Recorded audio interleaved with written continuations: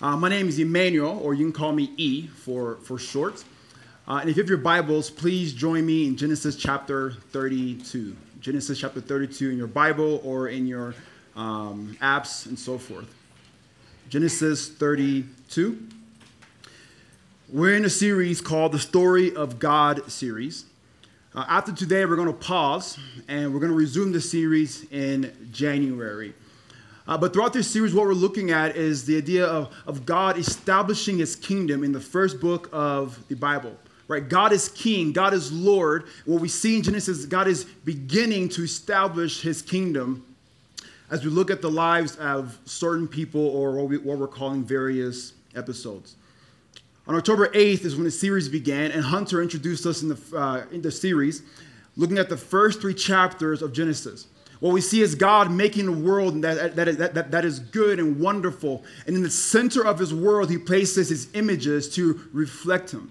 These images rebel against God, ushering in their own kingdom, their own story. And Hunter reminded us, hey, which story will you abide in? Because the story you believe and accept is the story that you will live out all the days of your life. The next week looked at the flood story, how the flood is God responding to humanity in their rejection of him as king. But even though God allows the flood to happen, God still recreates. What we see is the new humans, Noah and his family, repeat the same mistake. Instead of resting in God, they're trying to make the story happen on their own accord. Hunter returned to look at the Tower of Babel, or Tower of Babylon. And what he reminded us was, although God made us as humans to create cities that are to be thriving and beautiful, the Tower of Babylon, humans are creating a city to make not God's name great as king, but their own name great. And what God is wanting to do is find humans who will trust in his story, who will trust in his kingdom, and he will make their name great. And we see that in Abraham. Josh focused on Abraham in Genesis chapter 15, where in this ritual, this ancient covenant ritual, where animals are cut in half, where the two parties are supposed to walk together, Abraham falls asleep, and God alone stands between the pieces, saying, God will fulfill his promises no matter what, which is true about our lives. God is faithful to make sure his promise takes place. Amen. Hunter returned and he focused on the infamous story of Sodom and Gomorrah. Hunter reminded us that sin is not simply a personal thing. It's not simply what I do. Sin is a cosmic force that is infiltrated into every aspect of the world, the earth, messing it up. And sin is very costly. So if you're flirting with sin, beware that it will take you further than you want to go. Amen. And let you stay longer than you want to stay. Amen. Last week, our sister Patty brought us back to Abraham, the most famous story about Abraham. Back in Genesis 15, we're told that Abraham believed God's promise and it was accredited to him as righteousness. In Genesis 22, we see Abraham's faith being played out, being embodied, being lived out, as he's willing to sacrifice his one and only son for the Lord, trusting, as Hebrew will tell us, that even if his son dies, God will still be faithful to bless him and give him descendants. Amen. I love what Patty says. It says, the story of Abraham reminds us of Jesus. Just as Isaac is Abraham's only son, Jesus is the only son of God. But unlike Isaac, Jesus is the lamb that actually died and brought about the blessing for all humanity. Amen. Today we look at the grandson of Abraham, a guy named Jacob. Genesis 32. I'm going to begin reading in Genesis 32. I'll begin reading in verse 22. The text says this: That night Jacob got up, took his wives, his 2 female servants, and his 11 sons, and crossed the ford of the Jabbok. After he sent them across the stream, he sent over all his possessions. So Jacob was left alone, and a man wrestled with him till daybreak. When the man saw that he could not overpower him, him being Jacob, he touched the socket of Jacob's hip so that his hip was wrenched as he wrestled with the man. Then the man said, "Let me go, for it is daybreak." But Jacob replied, "I will not let you go unless you bless me." The man asked him, "What is your name?" Jacob, he answered. Verse 28, and the man said, "Your name will no longer be Jacob, but Israel, because you have struggled with God and with humans and have overcome." Jacob said, "Please tell me your name." But the man replied, "Why do you ask my name?" Then he blessed them there. So Jacob called that place Peniel, saying, "It is because I saw God face to face, and yet my life was spared." The sun rose above him as he passed Peniel, and he was limping because of his hip. Therefore, to this day, the Israelites do not eat the tendon attached to the socket of the hip, because the socket of Jacob's hip was touched near the tendon. This is the word of the Lord. I have 3 kids, Ambrose, Mela, and now Jaso. The craziest one of them all is not Ambrose. It's not Jaso. It's the girl, Mela. Mela has what I call spunk, which means to be determined, to be hard-headed maybe, to be stubborn. The Hebrews call this Chutzpah. Mela has Chutzpah. She will do what she wants to do and will not stop until it happens. In fact, when she was about a year and maybe 2 or 3 months, I'm in the kitchen making breakfast. Over in the dining area, she and Ambrose are eating. All of a sudden, I hear a cry, and it's Ambrose crying, yelling, "Mela hit me!" Now, we told Ambrose, we trained him, hey, don't hit your sister, don't hit anybody, right? Soft hands, gentle hands, all that kind of stuff. But Mela, we're kind of working on her at that time. We're still working on her to this day. So I go over to Mela. I'm like, "Mela," and I'm looking at her. She is mid-strike, about to go for round number 2. I kid you not. I said, "Mela." She stops, looks at me, looks at Ambrose, looks at her arm, looks at me, swings back, and smacks Ambrose. Ambrose starts crying. I kid you not. She gets down from her chair, walks this time out by herself. And as she's walking, she's muttering to herself. Help Ambrose out, help him calm down. I'll go over to Mela. I'm like, "Mela, we don't hit our brothers." And I finally ask her, "Did you want to hit Ambrose?" Looks at me and says, "Yes," and smiled. She counted the cost, but she was determined to hit her brother. She has chutzpah. And I would say most of us, if not all of us here, have chutzpah. We have spunk. According to the Pew Research Center, it says Americans are the most determined, stubborn people by far. We want something, we'll do anything to get that thing. We are extremely determined, especially around things that we love, value, and care for. Chutzpah, spunk, is true about our boy Jacob here. He's a man of chutzpah. And from his life, we see what it's like to live with chutzpah and what is the result if we remain in our chutzpah. If I had to describe or sum up the life of Jacob, I would say the life of Jacob is essentially you have an irresistible force, God's desire to bless him and be with him and give him prosperity, the irresistible force encountering an object that will not move. And spoiler alert, the object eventually moves, but it takes a while. Jacob is born, and we're told that when he and his brother are in his mom's womb, they're twins, he and his twin brother, they're wrestling in the womb. And while they're wrestling, God tells his mom, Rebecca, hey, I will bless the younger one, and the older one will serve the younger one. The blessing of Abraham and Isaac will come through the younger one, not the older one. So God decides to bless Jacob before Jacob does anything in the world. This is what grace is. God deciding to give us something that we do not deserve without doing anything about it, by creating us, by sustaining us, by redeeming us, by restoring us, is an act of God's grace. And there's nothing we can do about it. Hence why it's called grace and a blessing. So here's Jacob. Before he's born, he is the one God has chosen to work through. But what happens?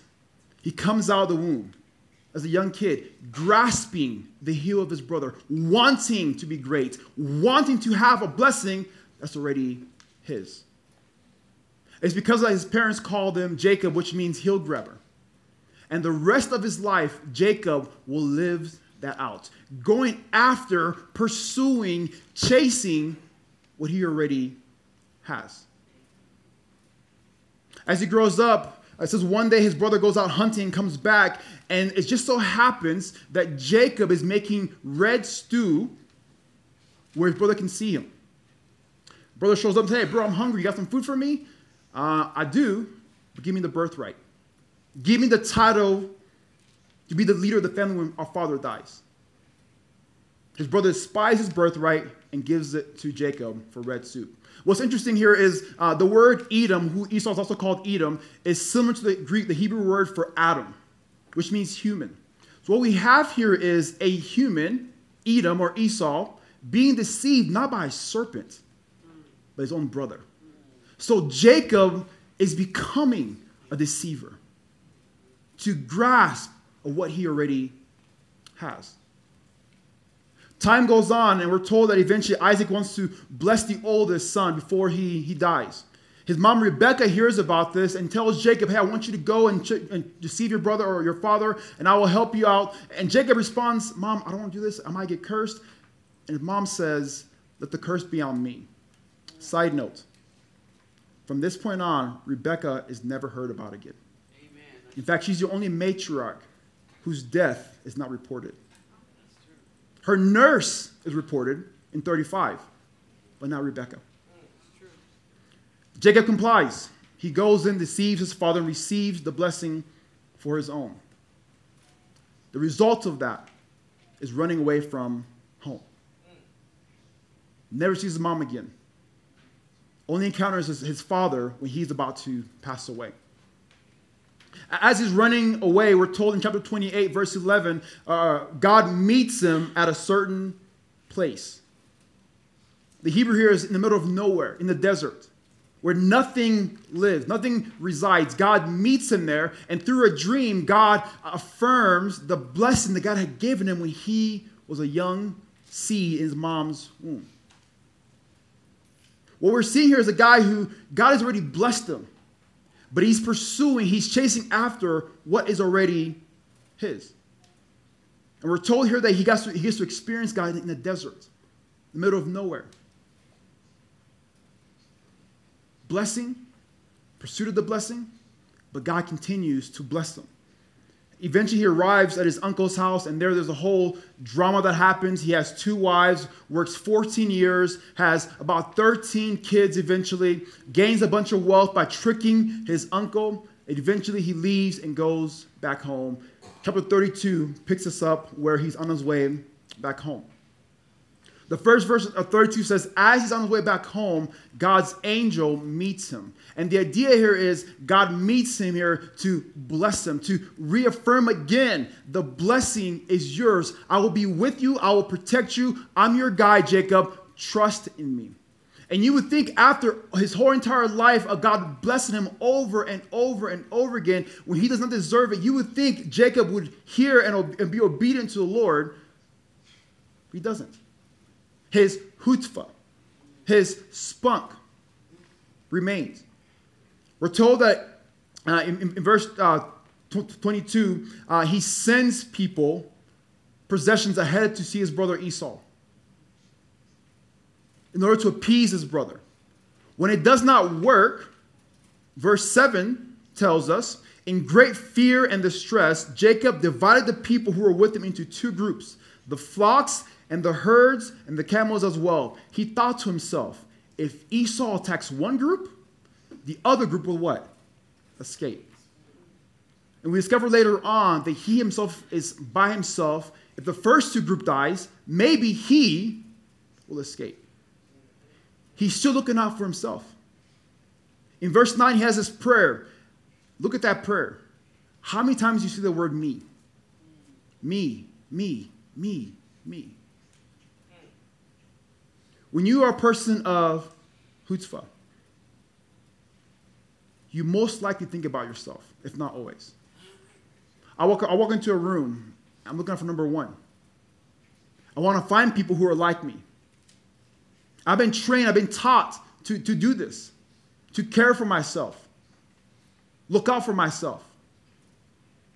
But God's kingdom is opposed to that. What we're doing here at Providence is opposed to that. I love where Ezra shared about how a group of villains wailing, caring for each other. That is going against what our society teaches us. Yes. You made it across the border. You made it here in the States. Care for yourself. But they're saying, no, we're going to care for others as well. Amen. That is what God's kingdom is about. Because when I care about myself, eventually I end up alone. That's right. And here's Jacob in verse 21. Family's gone. He's by himself. But again, God does not give up on people who have chutzpah. We're told that a man appears to wrestle with Jacob. Now, theologically, this man is none other than the pre-incarnate Son. This is Jesus before his incarnation. So here's God appearing to wrestle with Jacob. What this tells us is God is not opposed to wrestling with humans. Amen. God is not opposed to wrestling with you. And this wrestling is not this fun, like me and my kids wrestling on the couch. This wrestling is aggressive because somebody will leave here with a limp. So God meets with Jacob, and they began to wrestle. You see, God will meet you where you're at. Amen. God will meet you in your struggle. Why does God wrestle with Jacob? All of his life, Jacob had been wrestling, trying to grab at something. So God shows up to grab his attention. Amen. So I ask us, what sin are you struggling with? What good thing are you flirting with that God says is not for you? Because whatever it is, God will meet you there to redeem that thing. Amen. You struggle with pride. God will wrestle with you with your pride. You struggle with lust. God will tackle your lust. Amen. You struggle with workaholism. God will lay a smack down on your busyness. You struggle with identity. God will meet you there and transform you. You struggle with doubt. God will encounter you in the moment of your doubt. There's a saying that says that God cannot be around messy things. Read the scriptures. That is not true. Amen. The first human sin, where is God? Not away from them. He comes walking towards them. God becomes flesh, becomes one of us. He who knew no sin became sin for us. Right. God will interject into our busy, messy, terrible, prideful, Chutzpah life to redeem us. Amen. Even if it means wrestling with us. Now, just as God is not opposed to wrestling with us, he is not opposed to letting us win a match or two. Now, why do I say that? We're told here the man in verse 25 could not overpower Jacob. Jacob is winning. Now, if this is God, we shouldn't think that Jacob is winning because he's stronger than God. That is ludicrous. What's happening here is the game of chess. Who plays chess in here? Anybody chess players in here? Okay, a few of you guys. Okay, I'm over checkers guy. Checkers. Okay. I've only played chess maybe 2 or 3 times, but I've heard in the game of chess, you may sacrifice the pawn for what? Okay, no one. Okay. For a greater peace, the queen or the king.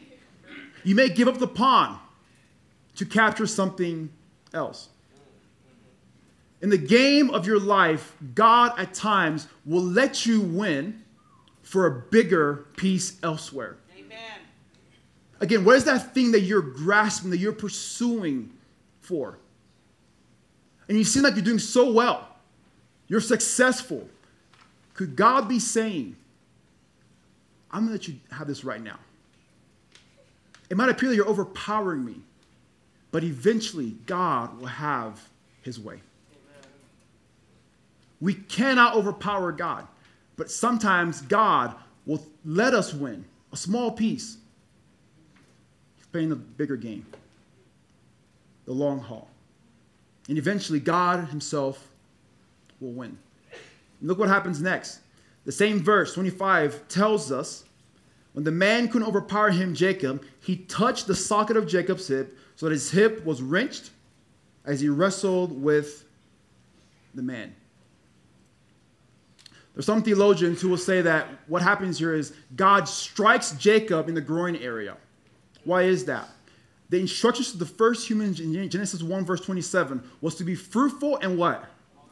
How do you multiply? You have lots of kids and babies. Thank you. That same promise was told Abraham, I will give you land, seed, and I will bless you. But how will you have this land without people? You got to have kids.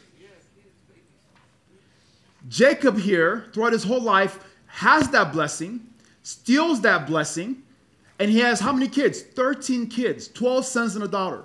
He is trying to make the blessing happen by his own power and might. Yep. What we see happen here, God says, you know what? Enough is enough. I'm going to injure you so bad that you will no longer have any kids. So that you rely upon me.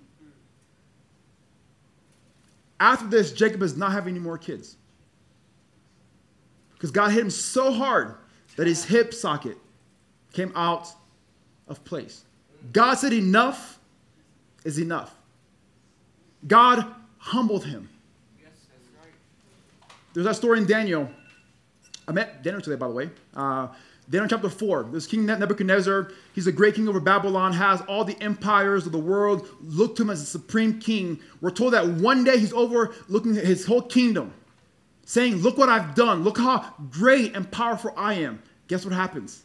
The next scene, he's eating grass with the wild animals. God humbled him. It may seem like in your life, the things are going well, that the sin, the messy thing, the addiction you have, you're conquering it on your own. If we don't let go, God will humble us. Yes, that's right. God will humble us. And when he does, we'll go on limping. Clutching onto what you already have. God's blessing in your life. God's love for you. When you are pursuing that thing, it cripples you. When we are striving after what God has already given us, when we're pursuing and chasing after things that God knows are not his ideal for us, what ends up happening is we leave crippled. Amen.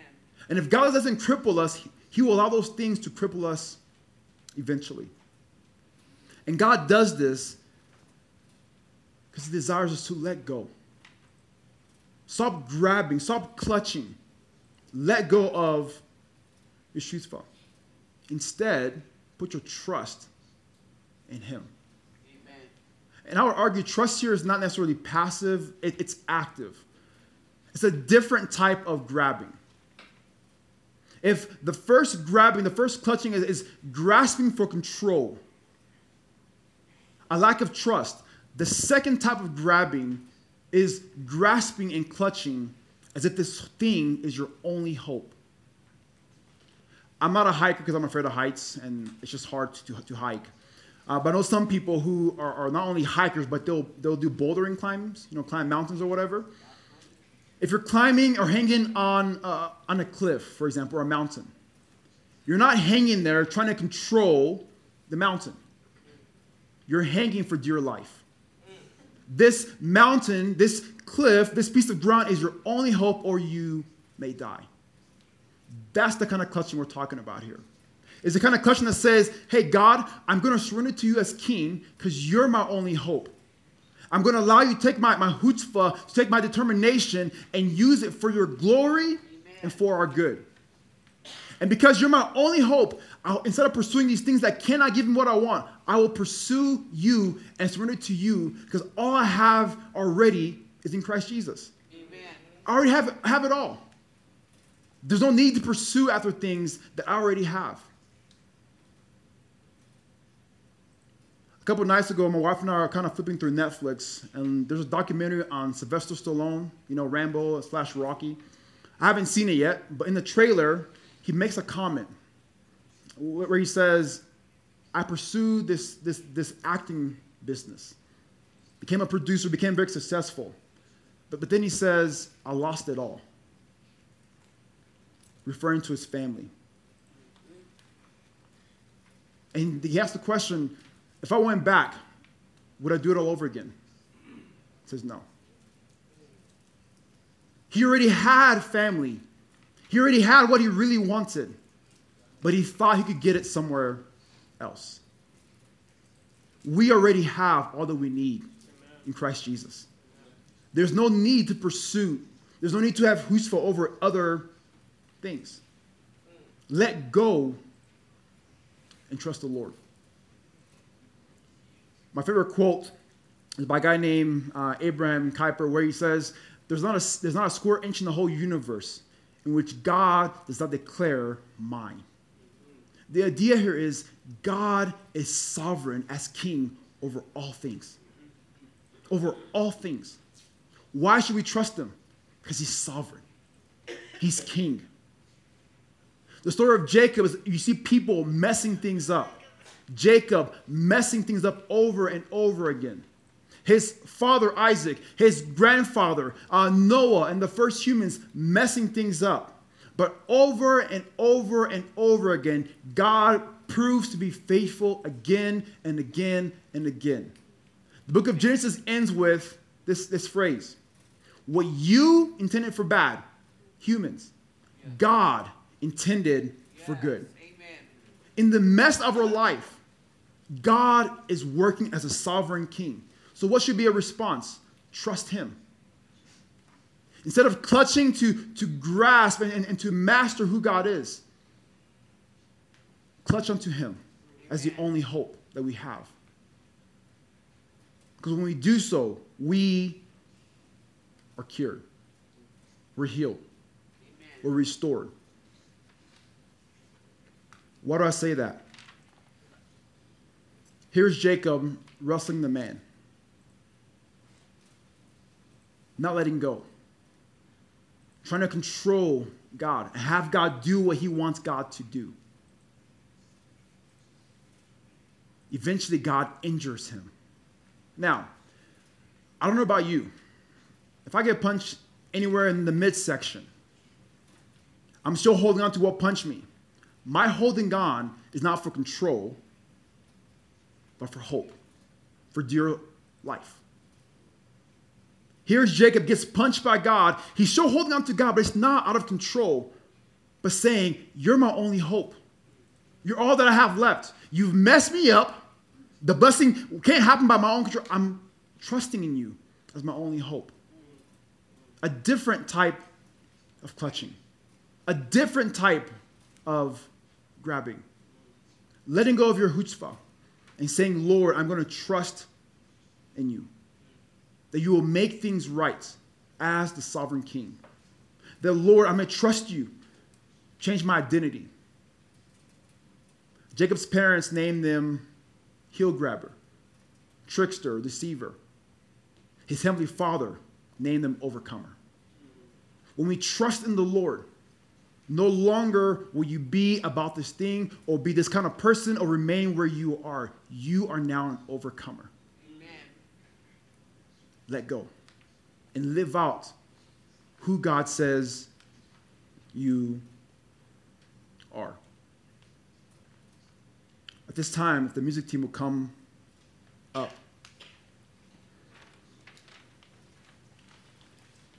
your life, if you are a person who has spunk or who has chutzpah, can you say, Lord, you're sovereign, you're working, I will surrender my chutzpah, my determination to you, and let you do with it as you see fit. To direct it in the right direction. Can we say we're going to follow after the King's Son, Jesus, who although he had all authority, all power, he didn't grasp for that. He didn't clutch for that. Rather, he let go, made himself nothing for us. And in the process, the blessing of Abraham, Isaac, and Jacob was given to all humanity. Not because he grabbed on, but because he let go. And he trusted his Father.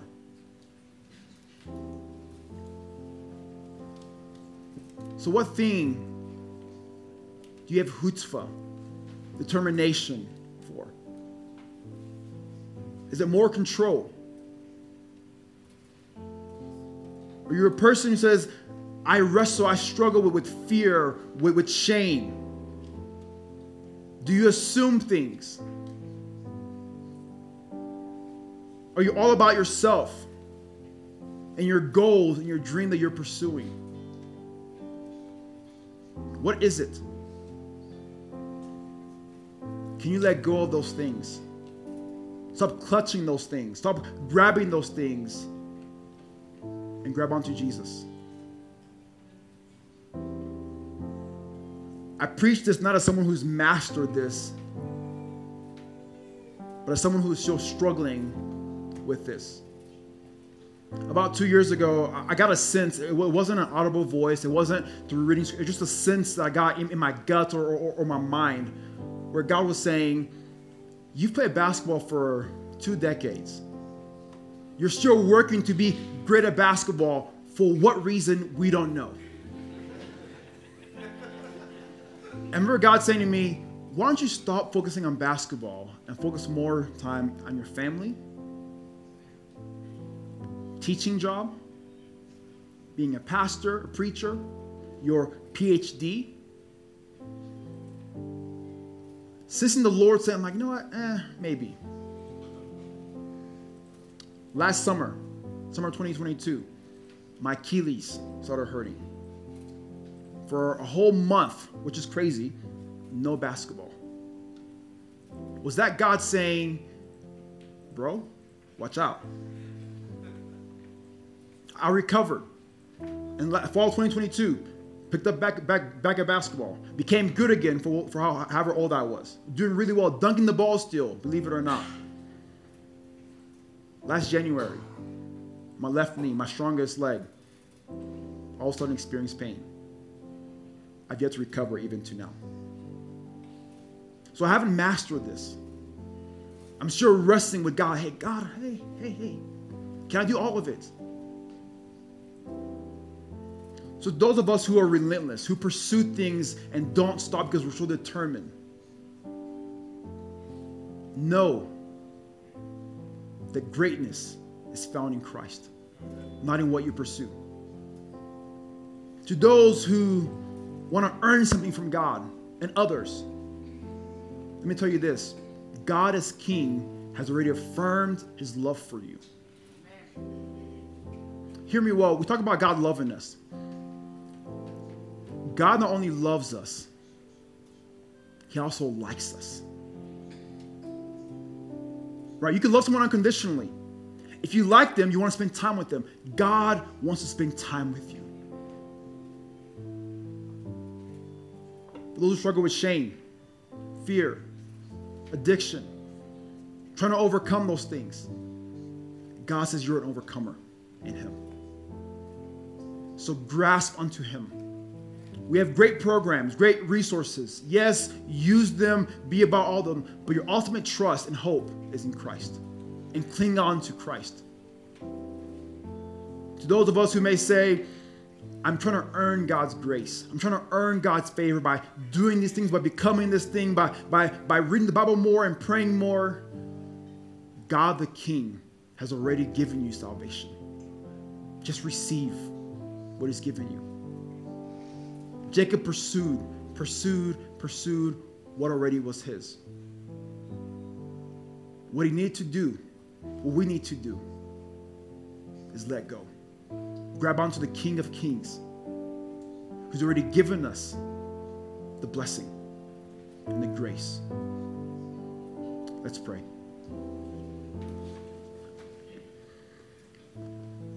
Father, help us as those who have Chutzpah, as those who are determined and have spunk.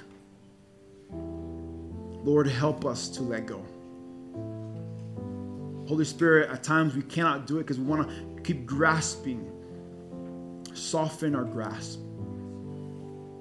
To let go of what's already ours and to grab onto you. Because you, Lord, do not disappoint. You're faithful over and over and over again. In a second, we're going to worship. At any point you say, hey, I need prayer because I'm holding on to things that I know God wants me to let go. It could be a great and a good thing. That's not what God has for you. You say, I need help letting go. People will be up here, a prayer team will be up here to pray with you because they care and love you guys. I'd ask you to come up and pray. You may say, I've heard this message here, I'm not a follower of Christ, but I want to be, or I'm curious. I invite you to come up and pray as well. Let's worship.